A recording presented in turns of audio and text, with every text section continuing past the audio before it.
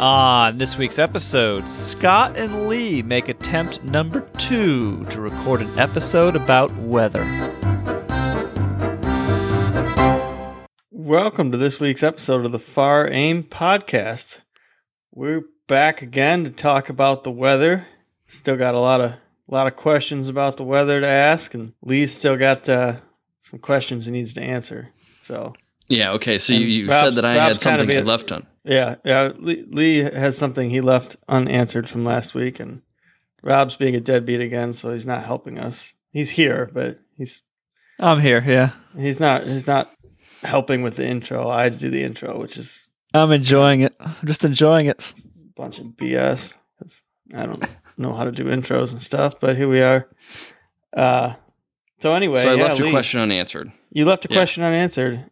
We got to talking about it, but you never actually answered the question. The question was, and what was that question? Yeah, you're flying along. You're planning a flight in your 150, and you're looking at your destination airport, and there is a direct crosswind of X, and you say, "I'm not going." What is that number? Just right now, I was not current in the 150 for over a year, and I went on a not so windy day for the first time out of the gate flying, and it was not the prettiest work that I've done. It was a little crosswind, but mostly down the runway, and it was pretty light. So there's maybe 6 knots of crosswind component, 6 or 7 knots of crosswind component. I was rusty. Flying a small airplane again. I found myself I talk a lot about time and seat and that comfort level, that seat of your pants feel, and you know where you are airspeed wise for the most part without even looking.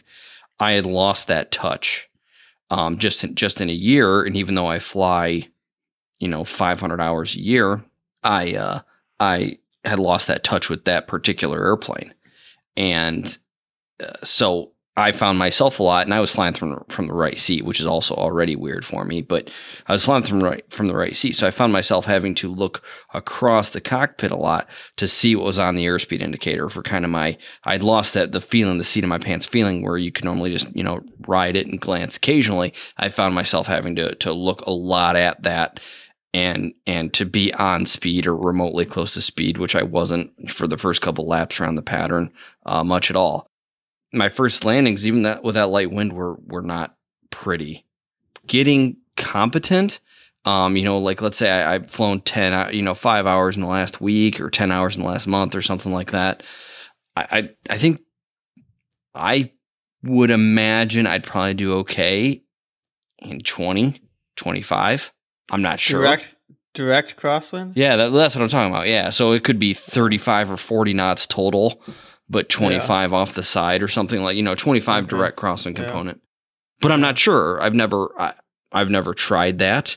Just looking at my proficiency level in other aircraft, not a 150, of course, but other airplanes, smaller airplanes in those types of conditions, I probably could. Now we're acknowledging that we're not 100% sure on what the crosswind component limitation, or not limitation, I shouldn't say that, but the crosswind component on a 150 is 13 knots. Well, yeah, the max demonstrated was 13 knots. Max demonstrated, right? So it's not a limitation. So yeah, I misspoke when I said that.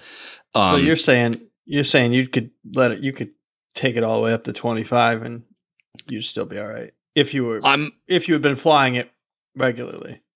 Well, when I'm saying I'm doubling what they did during testing for the for the certification of the airplane, that sounds absolutely insane.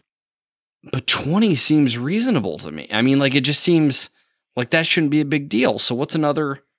But I can't be sure because I haven't done it. I have to go find it and try it on grass first, I guess. From my experience with that plane, most of my time is in a 150. You run out of rudder authority. Yeah, but that's why you go faster. Yeah.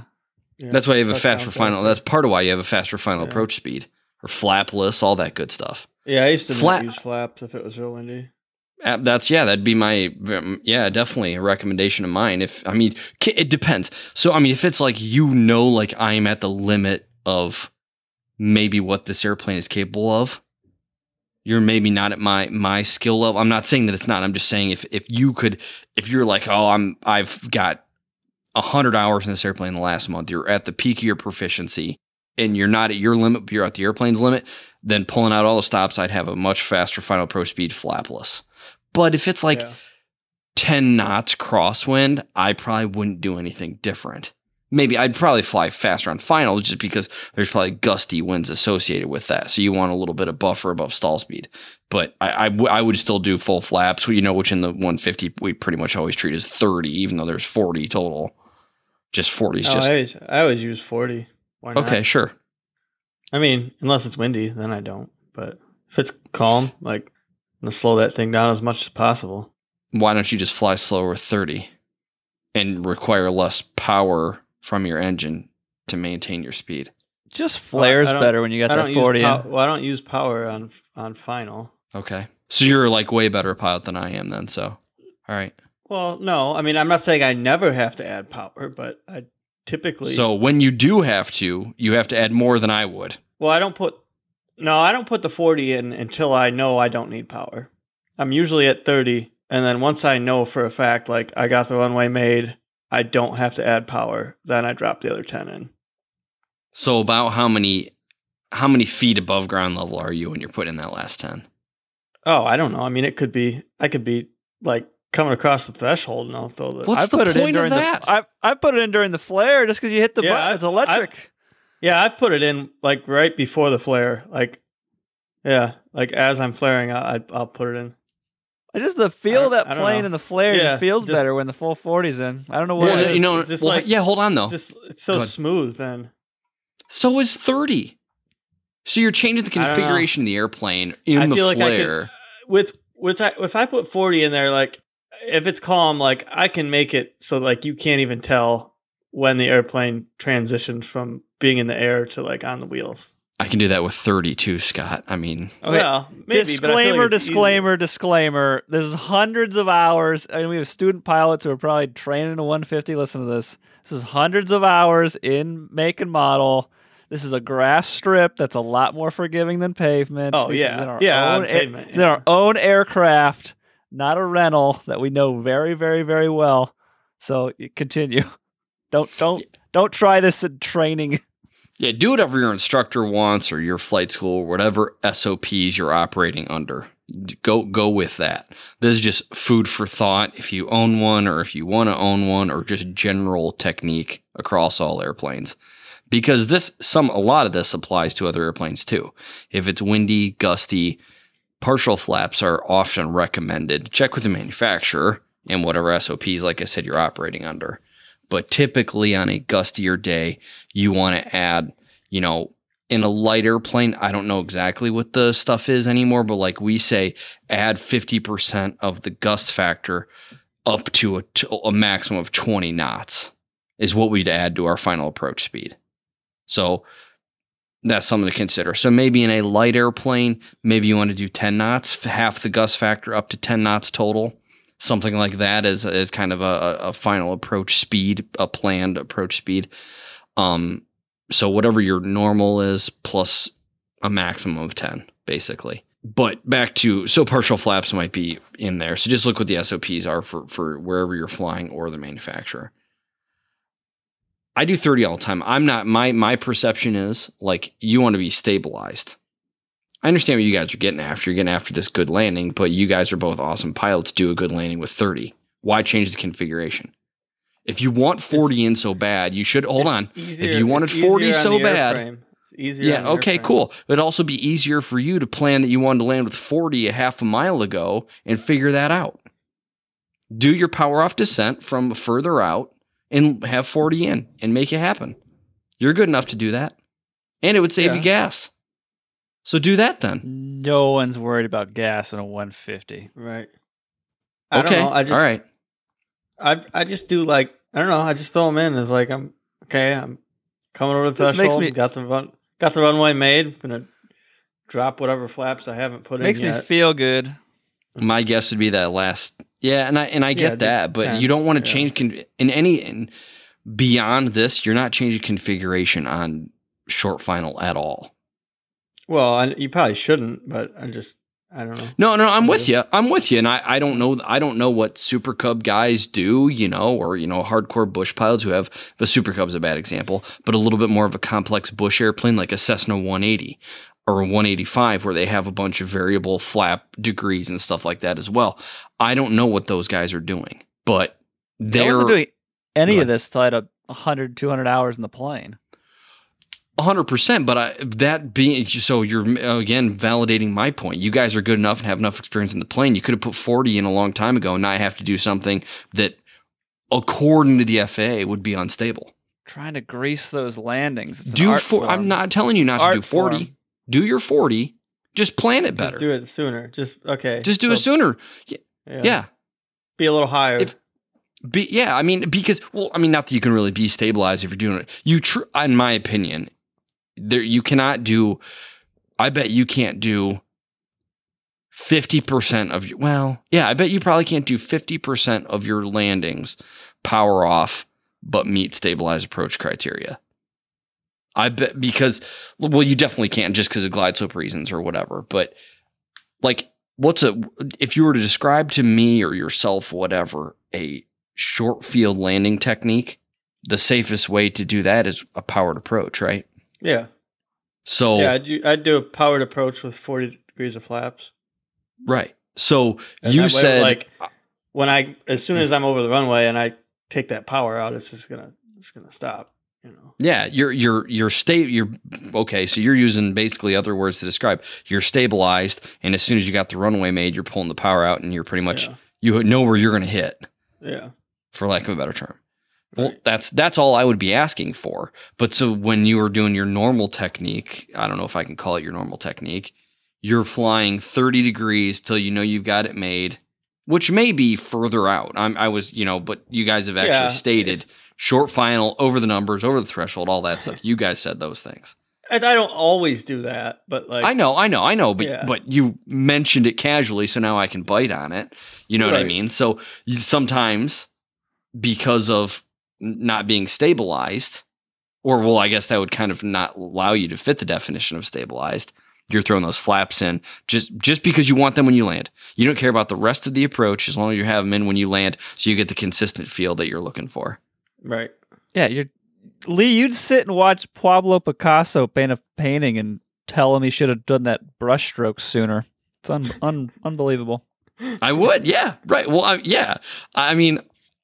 I totally would. I can chair fly and nitpick you guys all day long.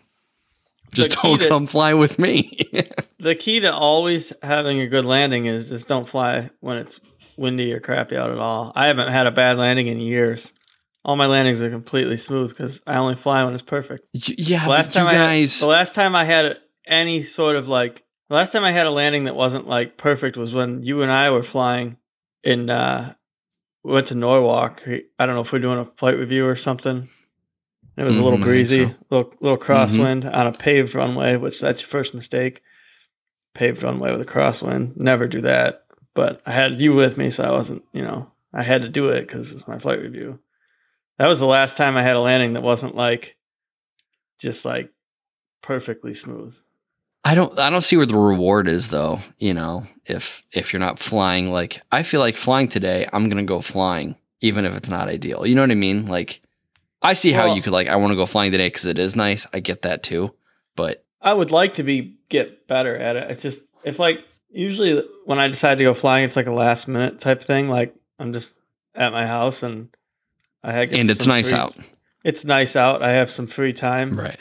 And I'll just go get the plane out and go fly. So it's not I have this planned destination that I'm going to go to and now the weather's crappy, so I got to fly in it. Then I don't know.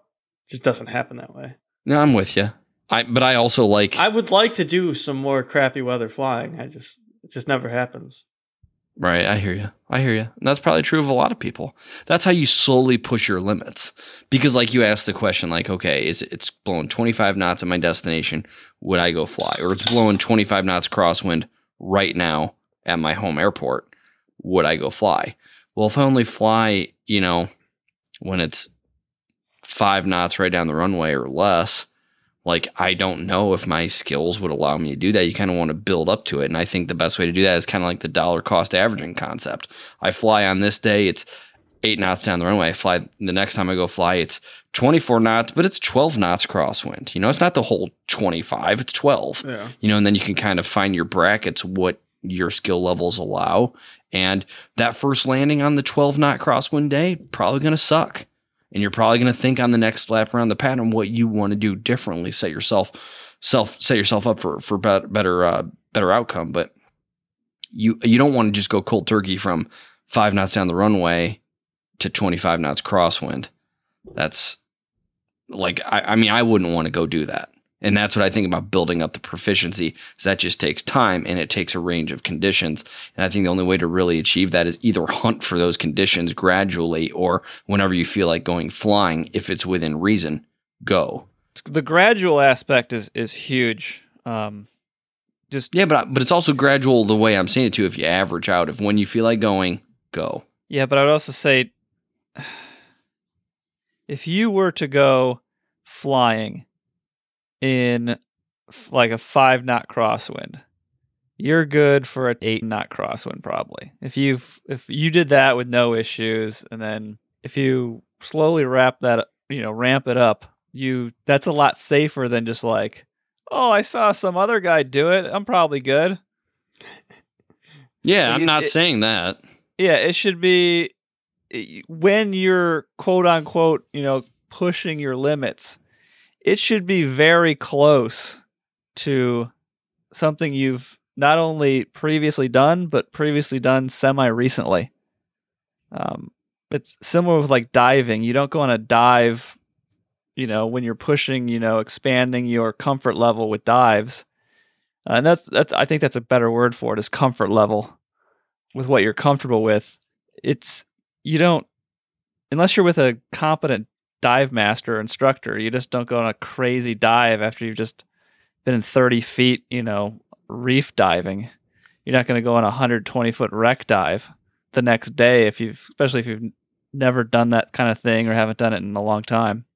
The windiest I ever flew was because I saw somebody else do it. So I said, if they're doing it, I have to do it too. Yeah, and that's something to be, and you have the skill level to survive that. Yeah, it was barely. Well, yeah, and unfortunately, that's how a lot of us learn, which is not the best way to learn things. Yeah. But like Rob was saying, the comfort level, you're probably more right the first time, because some people aren't smart enough to even know or they don't know enough to know what their limitations truly should be until it's too late. There was a fly-in, and I was like, it's way too windy. And I was like, I don't think I should go in this. And I was like, all right, I'm not going to go unless somebody else from this airport flies to the fly-in. Then I'm going to force myself to do it. Of course, we all knew who did. He pulled the Cub out of the hangar and went. Yeah. Right? Yeah. Yeah.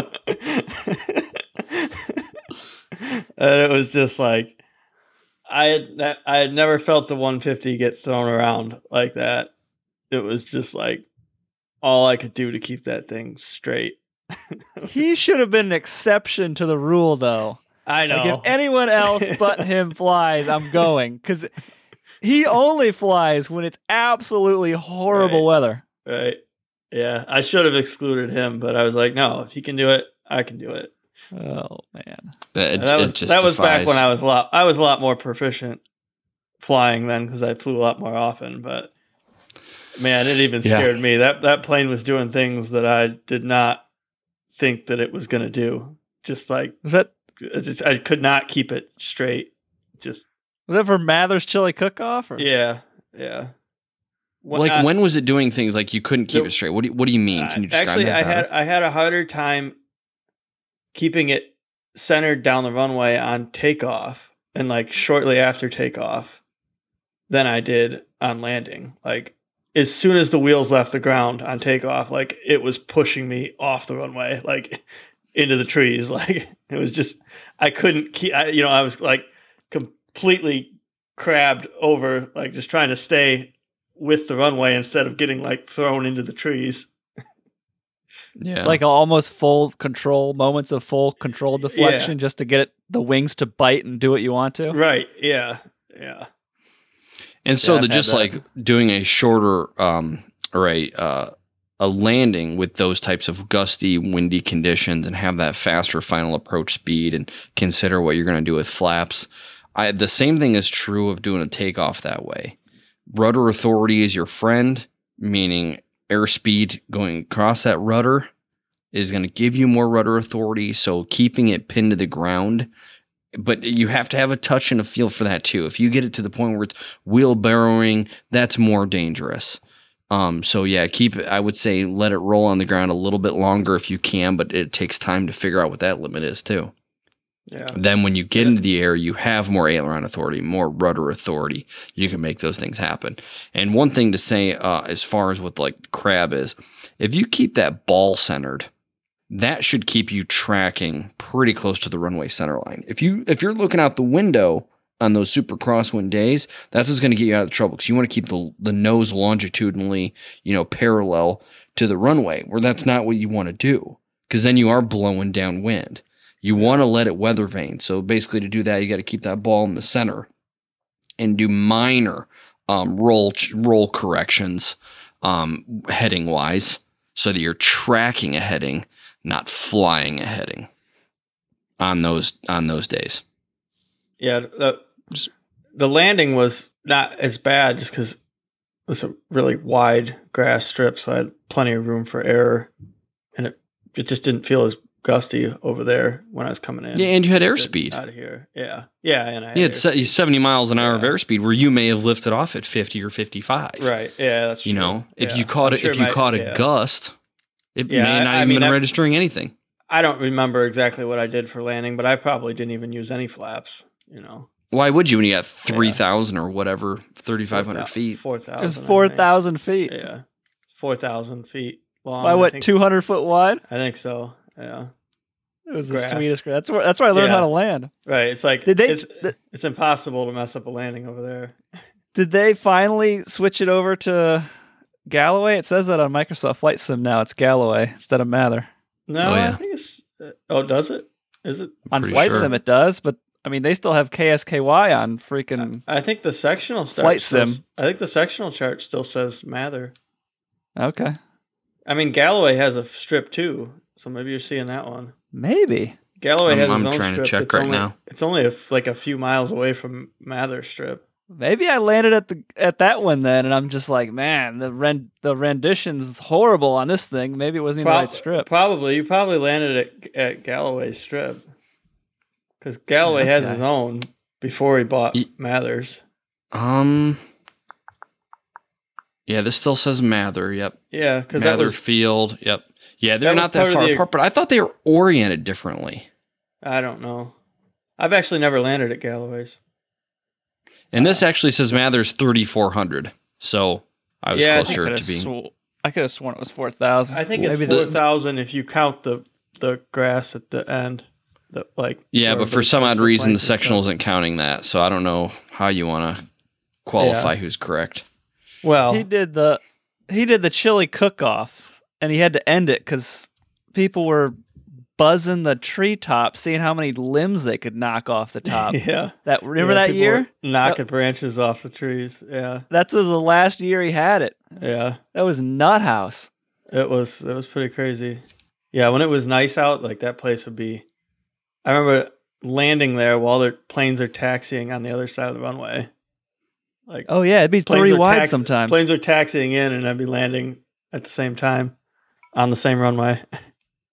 Yeah, you gotta have a lot of faith and have a lot of faith in the other pilots, man. It's crazy. So I mean, that's crosswinds. What do you guys think we're at with crosswinds? I don't know. This has been a good weather episode so far, though, man. Yeah, I'm enjoying it. Yeah, I'm trying to think about. Oh yeah, so we went with you guys want to land with 40 at all costs, 40 degrees of flaps. Right. When I don't truly know if you guys would notice any difference. If I were to tape the thing over and you guys go 30, you guys probably just go do a good landing. And it would, I mean, like, you'd probably notice just because you guys have so much time in the airplane. I mean, but you do just as good a landing at 30. I could probably do a good landing with 20, but why? You know, you can do a little bit for the sake little of bit better exercising principles of airmanship would be my response. Oh, I totally agree. Well, I can't go put in flaps whenever I want. Why? Haven't been able to do that for years. Why not? And so when you go teach students, you don't want them doing it either, because I can't let them do it in a 150. And then when they go fly an Apache or an Aztec or a Seminole or something like that, they can't do it then. So I can't teach them something that they can. I don't want to teach them something that I can't let them carry throughout their whole aviation career. I'm not teaching them just to fly a Cessna 150. I'm teaching them to fly whatever might get them paid one day. That's the way I see it. Yeah. Ladies and gentlemen, this is the nuances. When you see someone doing something and it seems all right when they're doing it that way and they swear it's all right, there's still nuances. You may not be, Mr. Griffing's here to give us the big picture of things. So we would maybe I don't know miss. about that. I'm just saying when I don't try to teach like I can see, and I used to be a proponent of fly what you're flying when you're flying it. But then I also started thinking about, well, I'm really getting down and dirty on the minutia of this particular airplane when they're only learning to fly this airplane so they can pass this check ride, and then they're going to go buy a different airplane, dump all of this, and then be able to go kill themselves in this other airplane. That doesn't make any sense to me. So I don't want them doing something in what they learned in or are currently flying that could, if an FAA inspector were to jump in the seat as soon as I get out, I don't want them smacking them upside the head and being like, who taught you that? Or why are you doing that? That's what I always think about is what will the next instructor, and it took me obviously I'm not perfect. I screw up things with students, myself, all the time, every day. It's an hourly occurrence when I'm in the airplane. But I can ideologically talk about it now, having, all those constraints off me. All I have to do is focus on the big picture ideologies, the idealistic nature of the way I would want things to be in a perfect world. That's all I have to focus on right now. So I can kind of talk in these ultimatum type things. And that's somewhere I don't really want to sacrifice on that. You learn in the 150, cool. You can fly the 150. You're just going to have to relearn the Arrow, the Seminole, the King Air, the CRJ, the 747. So why not teach them at least know what you're doing is wrong? That is a big thing. I think I have learned in the last couple years, specifically flying in the 135. Maybe, and I can't always do everything right, like I just said, obviously, but at least I know when I'm doing something that's wrong and I can be pissed at myself about it. It's when people do stuff that's wrong and they don't even know that what they're doing is wrong. That's where I get pissed off. So I try to teach as much as I can so that they know, hey, stabilized approach concept, blah, blah, blah. And then if they screw up with the FAA on board, it's not me. They knew it. I taught it to them. I harped on it. That's where I'm at with the 40 degrees on short final. Keep doing it. I'm sure there's landings where I would do it too, but I never did it and be like, oh, this is how you're supposed to do it. It's just like, okay, I know this is okay in this plane. This is not something I do in like even an Archer. The FAA would disagree with you though. Yeah. I don't remember Don ever doing it with Don. Like, I don't think he had us. No, he didn't. Yeah, like that's just something I started doing on my own later. And that is why we have flight reviews. And this is two different, like, obviously we flew a lot together. We never had this conversation before. I had no idea that you did this as well, Scott, until we were recording this right now. This is just something I know I did once in a while. If it 100% by feel, just because I was so comfortable in that plane, I would start doing stuff by feel. And I'd spend calm days, like I'd have dead calm winds, and I'd come in and I'd bring it in no flaps. I'd bring it in 10 degrees of flaps, 20 degrees of flaps, one after the other to feel the differences and feel how it flares. Just playing around with it because I was bored. And, building time. It was, cheap to fly. It was my own plane where, I jump, like I said, I'd go in an Archer, and like even an Archer, I would never change that kind of setting on short final like that. At the very least maybe right when I got on final, that final, okay, I look like I might be a little high, maybe put the last notch in and then not touch it. Because I know that plane's different than the 150. I don't have the time in that plane. I know that's not what you do in airplanes. You don't have ridiculous amounts of time in. That was prior to becoming a CFI too. Yeah, I think, I guess what I would like to maybe get down to the bottom of is there's a difference between, like you said, just playing around with different configurations, how they felt.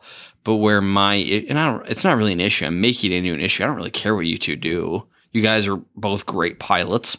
Trust you with my life, with my family, all that good stuff. It's not even, it's not even a question, but. Oh, don't do that. Don't do that now. I haven't flown in a while. I don't even trust myself in it anymore. From a stick and rudder standpoint, I would be comfortable with it, but it's just the why to me. Like I am completely dumbfounded as to why those last 10 degrees are so important to do something that's completely antithetical to airmanship standards. Next time you go out, test this. Because really, the nuances, that airplane, there's reasons why I did this, and I didn't mean this for to be like a half episode, discussion about this, but it feels different in the flare 30 versus 40 to the point where I like, if it's not windy, and I prefer to have 40 degrees when the airplane's flaring than 30. I'm not telling you not to land with 40. I'm not telling you not to land with 40. I'm saying land with 40, just select it earlier. If you know you want to land with 40, why aren't you making the decision to change your pattern so that you can do that without applying it in the flare? Because I don't want to have to add power on my descent. So I'm using those flaps to fine tune that. So stay extra high so you can do all that stuff without power. Yeah, but what if I came in a little low? Well, then you have to add power. Add power. Well, you don't want to have to add power. If you got a ton of time into that exact same 88 Delta grass strip and the sight picture like the back of your hand like Scott and I do, all right, I just delay some flap and I don't need any extra power because you've done both dozens of times. And it's just all by feel at that point. So that's those are the situations when I'm trying to stretch it without having to add power. I know I can leave 20, 30, and then once I know I got, the height, I'll throw in that extra 10 degrees. And once I know I got the runway made, I'll throw in that last 10 degrees. So I have that in the flare. That's why I'm doing it. I could just add power. The engine's running, but I don't know.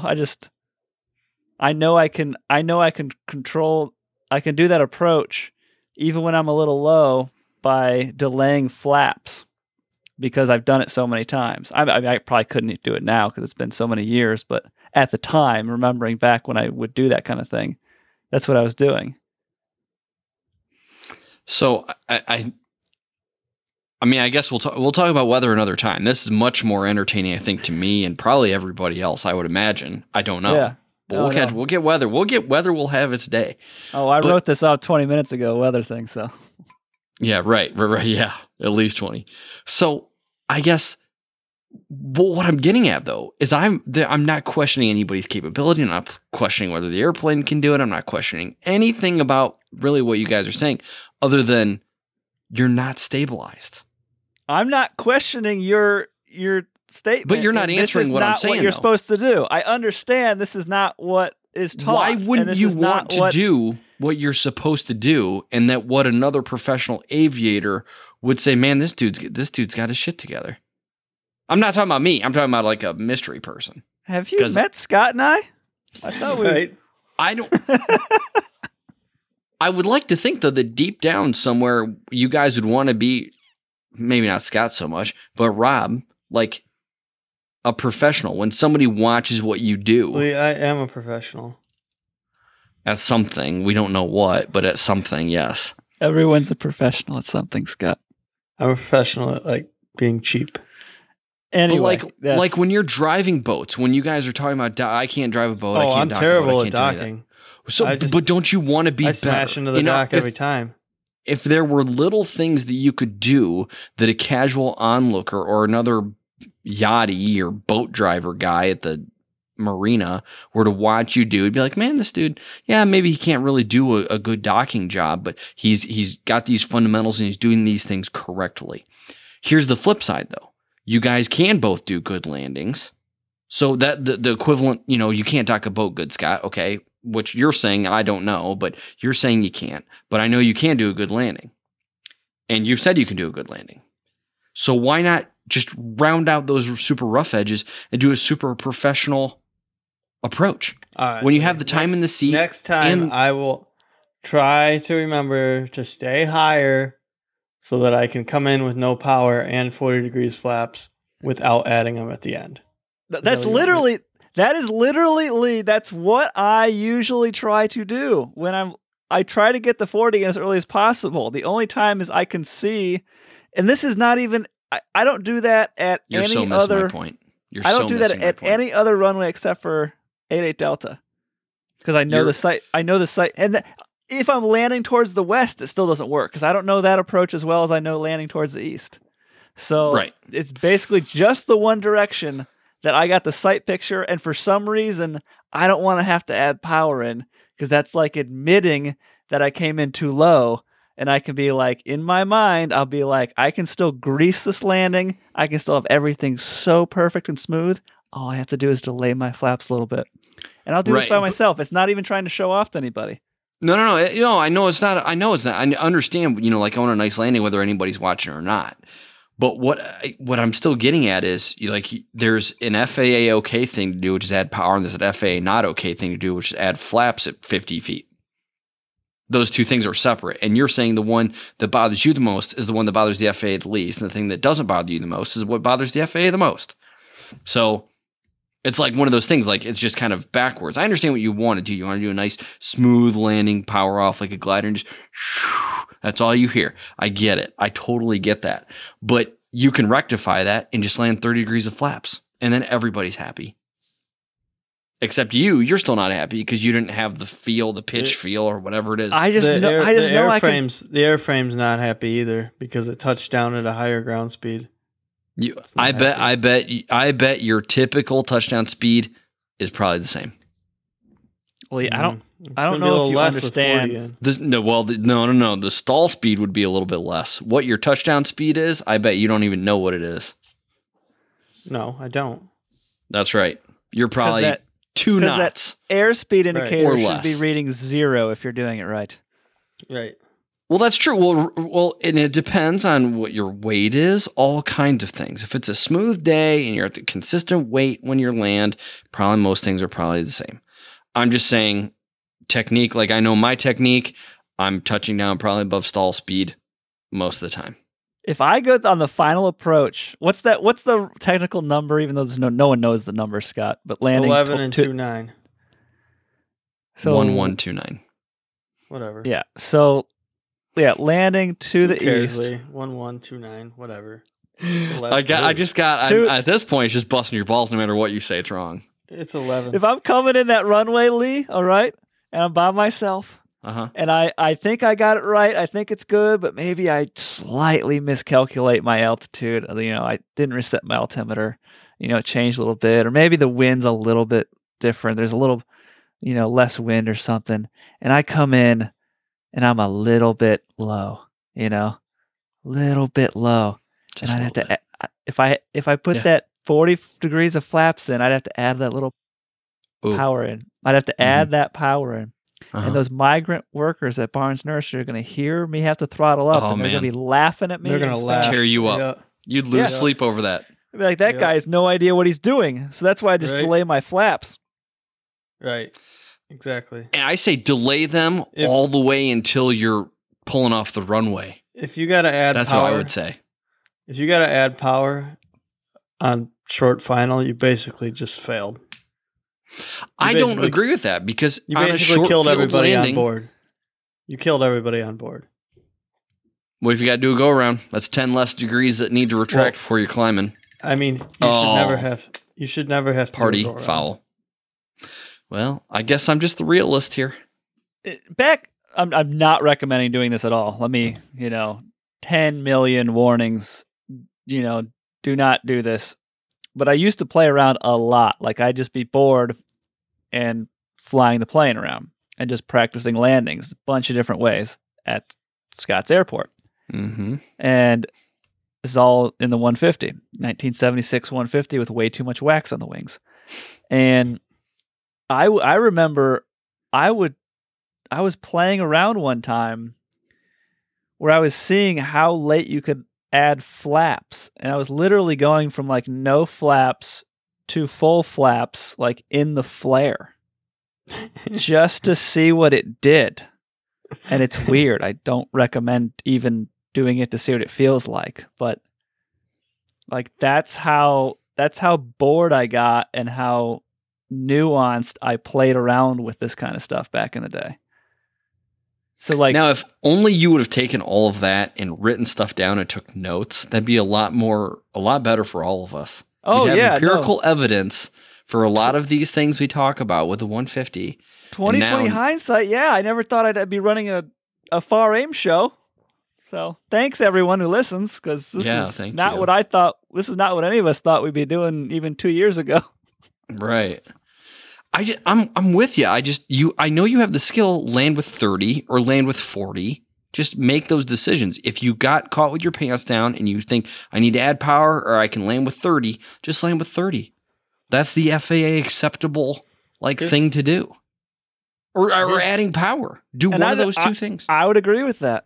Here's how I usually set up for the whole thing. Okay, so you're on downwind, get to the end of the runway, real slowly, pull that carb heat on.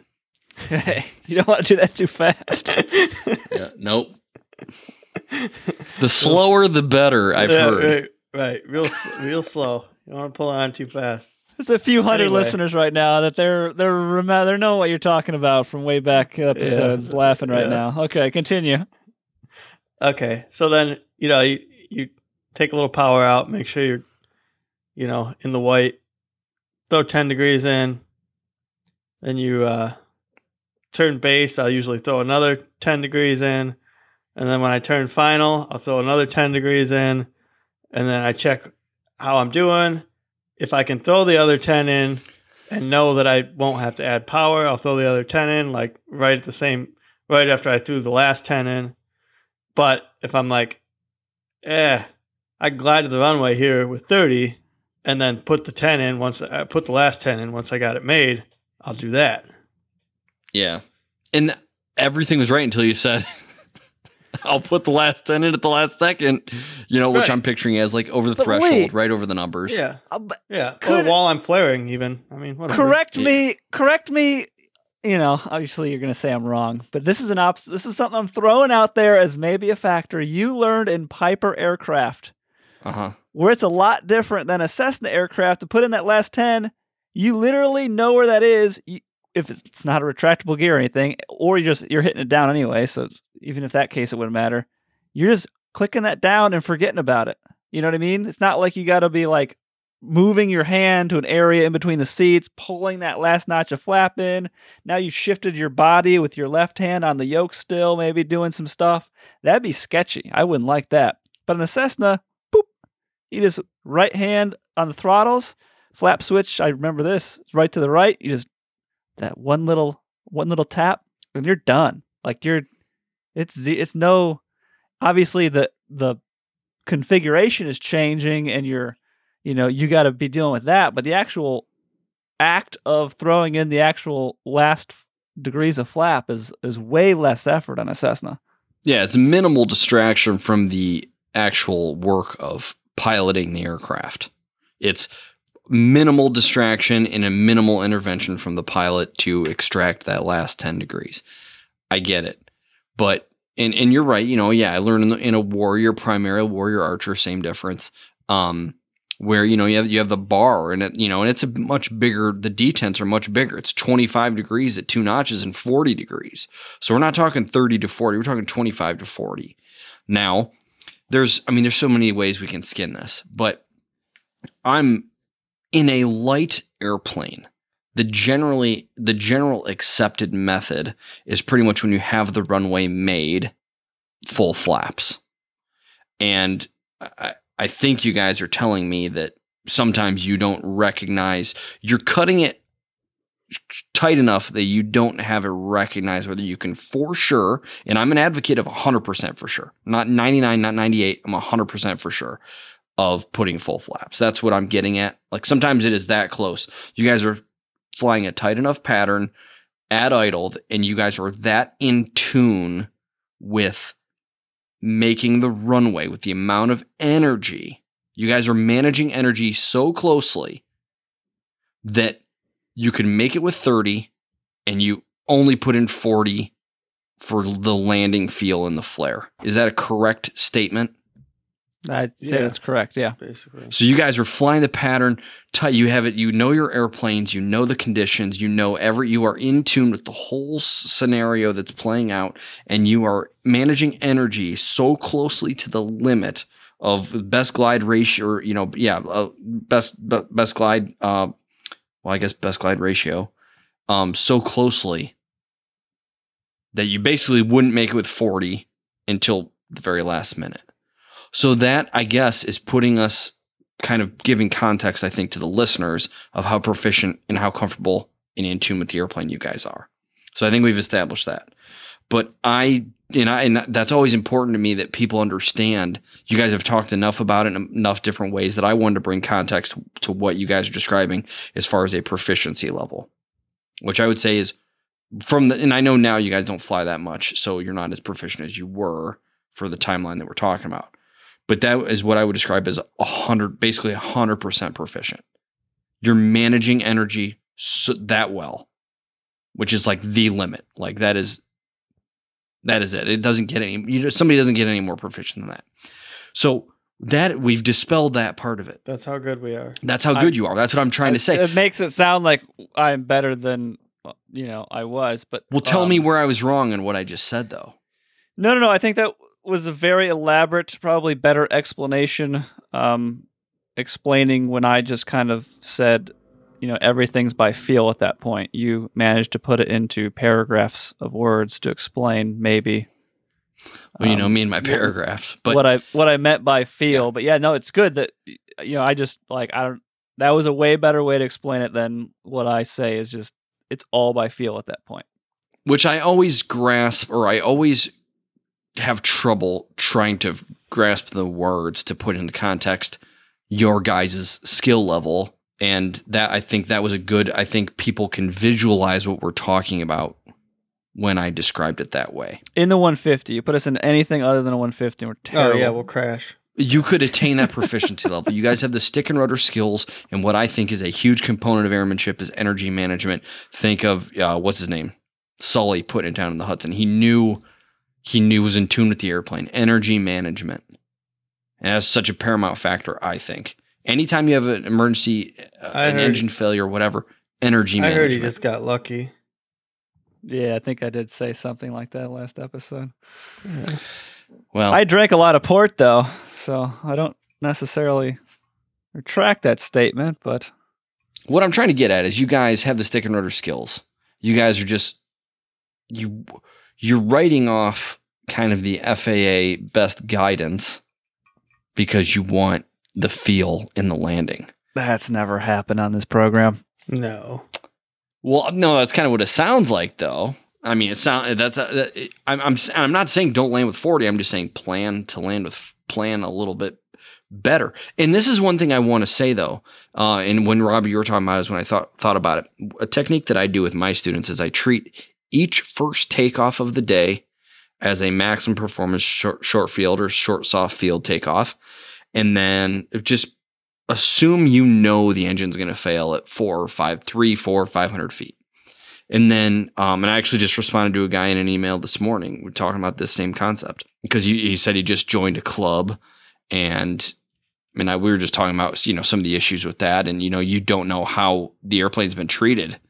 Maybe it's a low time trainer, and I kind of alluded to the fact that maybe he was flying a higher time airplane, which I don't know, but I just have the general perception it's got 20,000, it's a beat up 172 with 20,000 hours on it, which means it has 100,000 landings on it probably, and people are fair weather flyers, so if it's a little less than ideal, but that's what the time they notch on their schedule or when they reserve the airplane for, they're flying less than ideal for their skill level, and they're just slamming it in, so it's 100,000 not so gentle landings is the kind of the narrative I was driving at.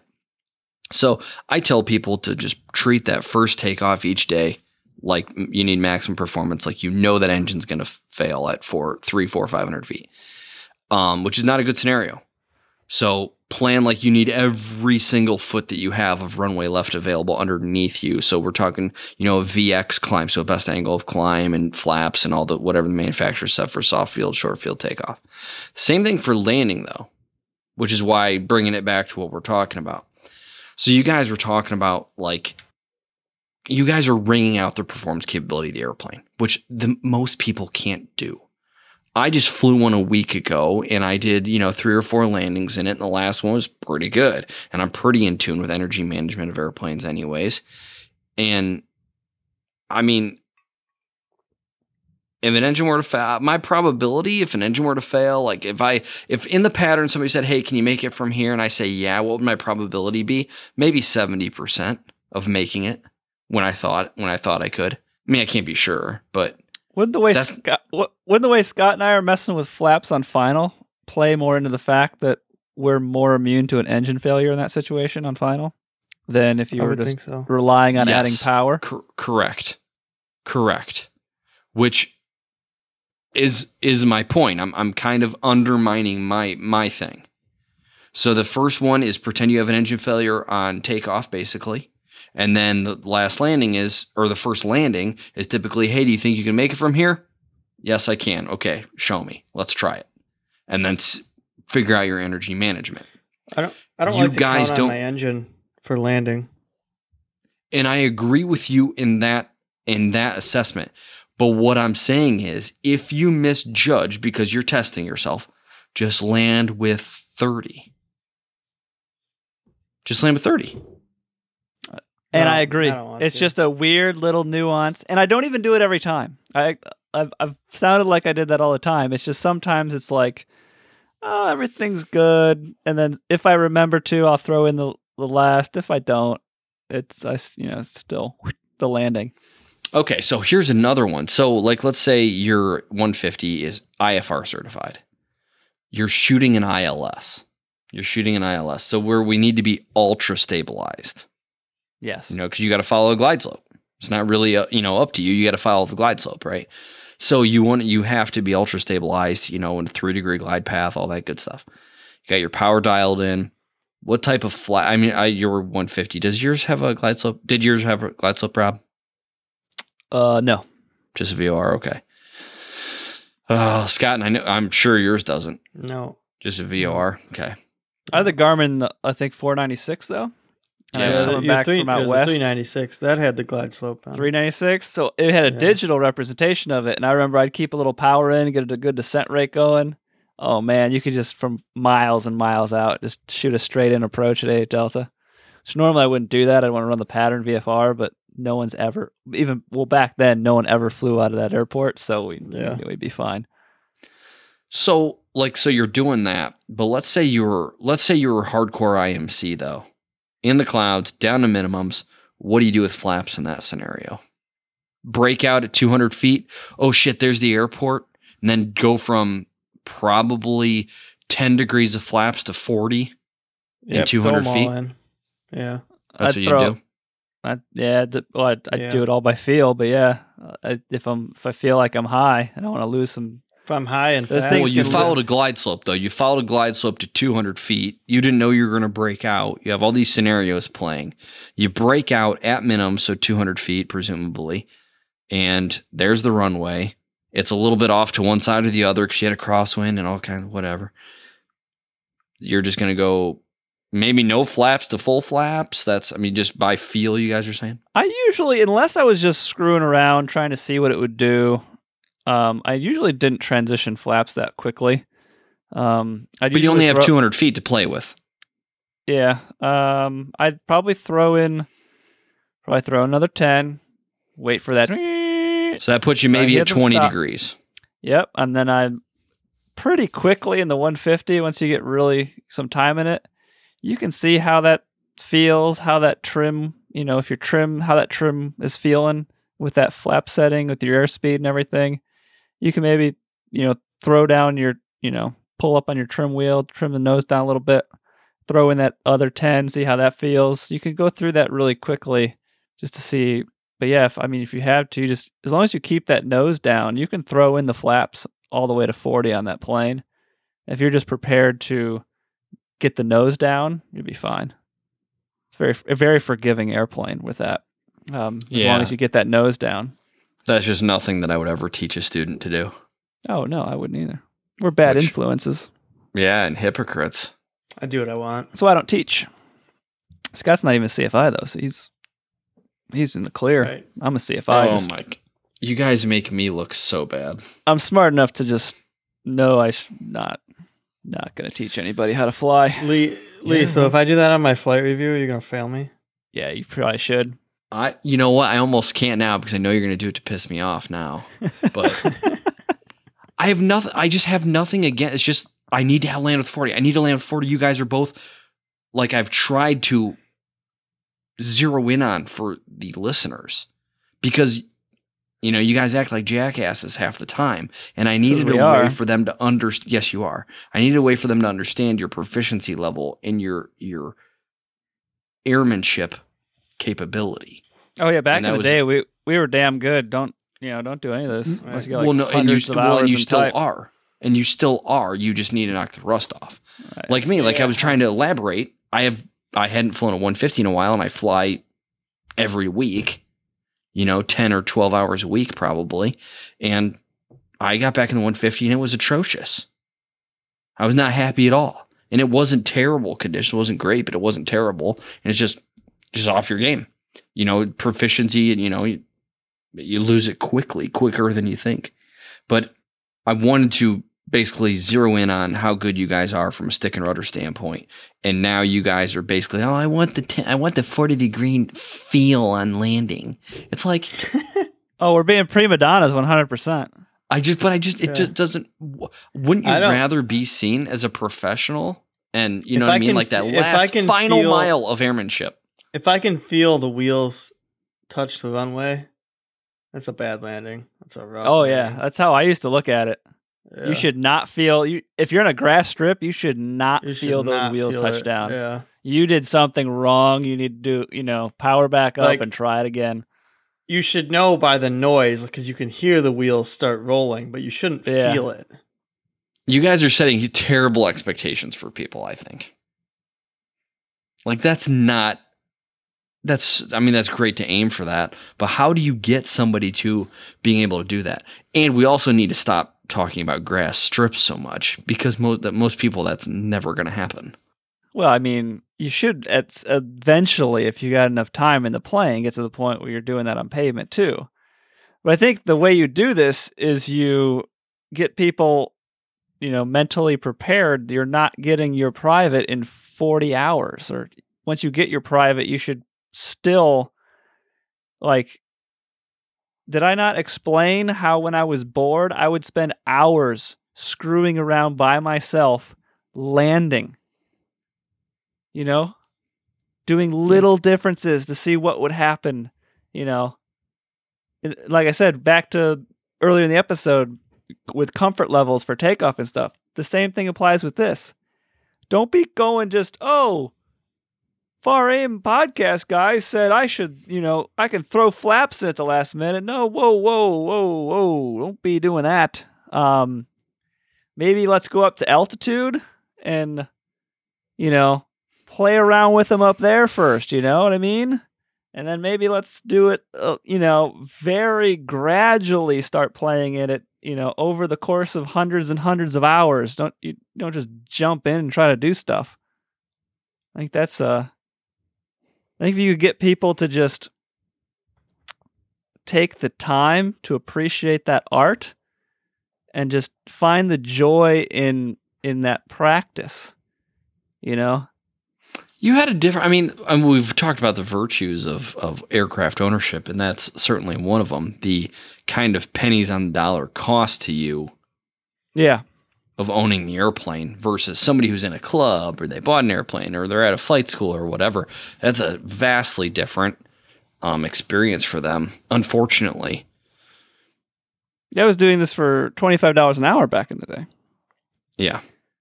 And that's obviously that will never, that scenario doesn't exist. I mean, not even for just gas, I wouldn't think. I mean, inflation and everything, you'd probably do that 150, pretty similar accounting for inflation. You'd probably do that if you owned a 150 outright.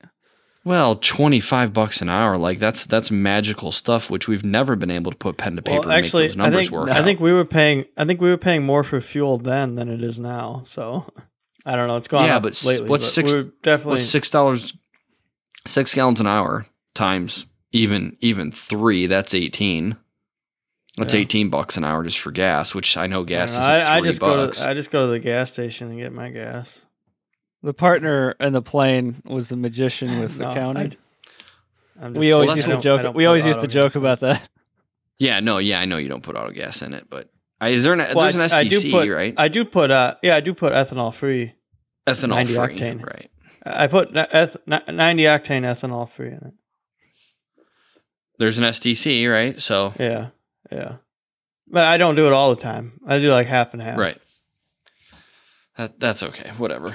Yeah, but I mean, if you had it, most people are probably not going to do that. I don't know. They might not even have it available to them, especially where most of the big flight training centers are, the big population centers.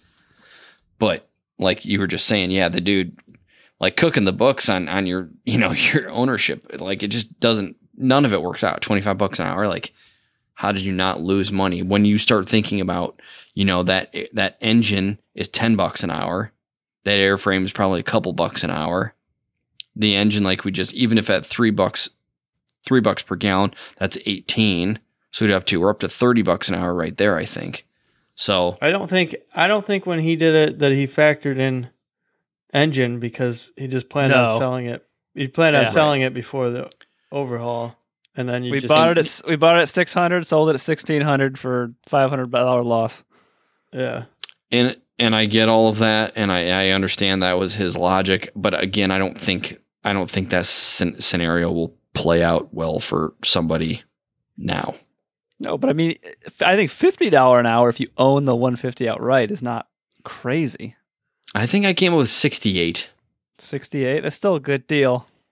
Oh, no. I mean, I'm a huge advocate for, I'm going to pull up a spreadsheet right now. I'm a huge advocate for owning the airplane. I'm probably going to go to bed here. Scott, you're the outro host, so you kind of decide how long this goes, this one. So anyway, it was great talking to y'all tonight. You are so good. Hold on, Scott. Hold on. No. Hold. Pause. We got a review. I'm going to screenshot it and text it to you so you can read the review. Okay. As your host duties, you got to remember the emails too. I can even read it if you want. Okay. I'll just send it in the group text. Yeah. We can continue on for like 2 minutes while I look it up though. I gotta find out my email. So I'm looking here just with all the fixed and variable costs, and I have not audited this lately, but I came up with total variable costs of $68.53. So that's the variable cost, though. So that's those are the only the things that cost you when you're operating the airplane. So variable costs. So your fixed costs and variable costs all together. So hangar rent, insurance, all that good stuff comes up to $83 an hour. I mean, there's obviously some assumptions, correct, and this is based on 192 hours flown per year. That's a decent amount of hours. So, I mean, how many do you want me to put in? That's the glory of a split spreadsheet. You want 52 hours, so an hour a week? Yeah, I feel like I did like 40, 50 hours a year in my plane when I had it. All right, so obviously that doesn't change our variable costs because those only cost when you fly it. That brings our fixed and variable costs up to $122 an hour. $122.30. Well, yeah, but I also just I chopped 140 hours off. I guess. What do you charge it for annual? We paid like $1,000 a year for the annual. We knew a guy. So that's under the fixed costs. The place where we kept the place where we kept the plane, back then was very reasonable. I've heard it's gotten out of control these days with the hangar rent of what it costs out there. But back in the day, it was quite reasonable. yeah. It was like Yeah. $100 a month we paid for hangar rent. Yeah, it's a little higher than that now.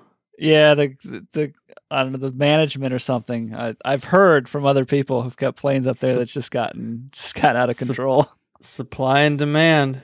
All right, you ready to read that outro, Scott? Yep. Wait, All right. aren't we gonna read an email first? Yeah, you got to do the outro. You gotta. That's part of it. You got to be like, Oh, did you send it? Yeah, it's in the group text. I got a okay. screenshot. I don't know how Apple's doing it, but apparently you can still leave reviews because I got an email saying we got a review on it. All right, folks, we have a review here, a 5-star review to read from Saipan Wan. I'm on the verge of completing my private pilot training, and your info is helping me grasp the info a bit faster. I drive a big rig and am going through all your casts on record time. I can't read. I'm sorry. That was bad. Oh, it's fine. This is why we're doing this. Before we start live streaming, I'm I want sorry. you guys to get a hang of this. I'm not good at reading out loud. I'm sorry. I drive a big rig and I'm going through all your casts on record time. Keep up the awesome work. Drink up. That's awesome. See, that's a good. Cheers to that, It's a good way to end it. Yeah, Drink for up. sure. Hell yeah. So anyway, thanks for listening tonight, folks. It's past my bedtime, so we're gonna go ahead and sign off here. How would they get a hold of us If you want to get a hold of us, don't bother emailing me, but if you really want to, my email is faraim@scottboris.com. That's FARAIM at scottboris.com. Lee Griffin will answer your technical questions. Probably type you out something that's way too long that you're not even going to want to bother to read. So whatever, if you really want to talk to him, Probably I true. guess. Yeah. You'll just reply, just too long, didn't read. But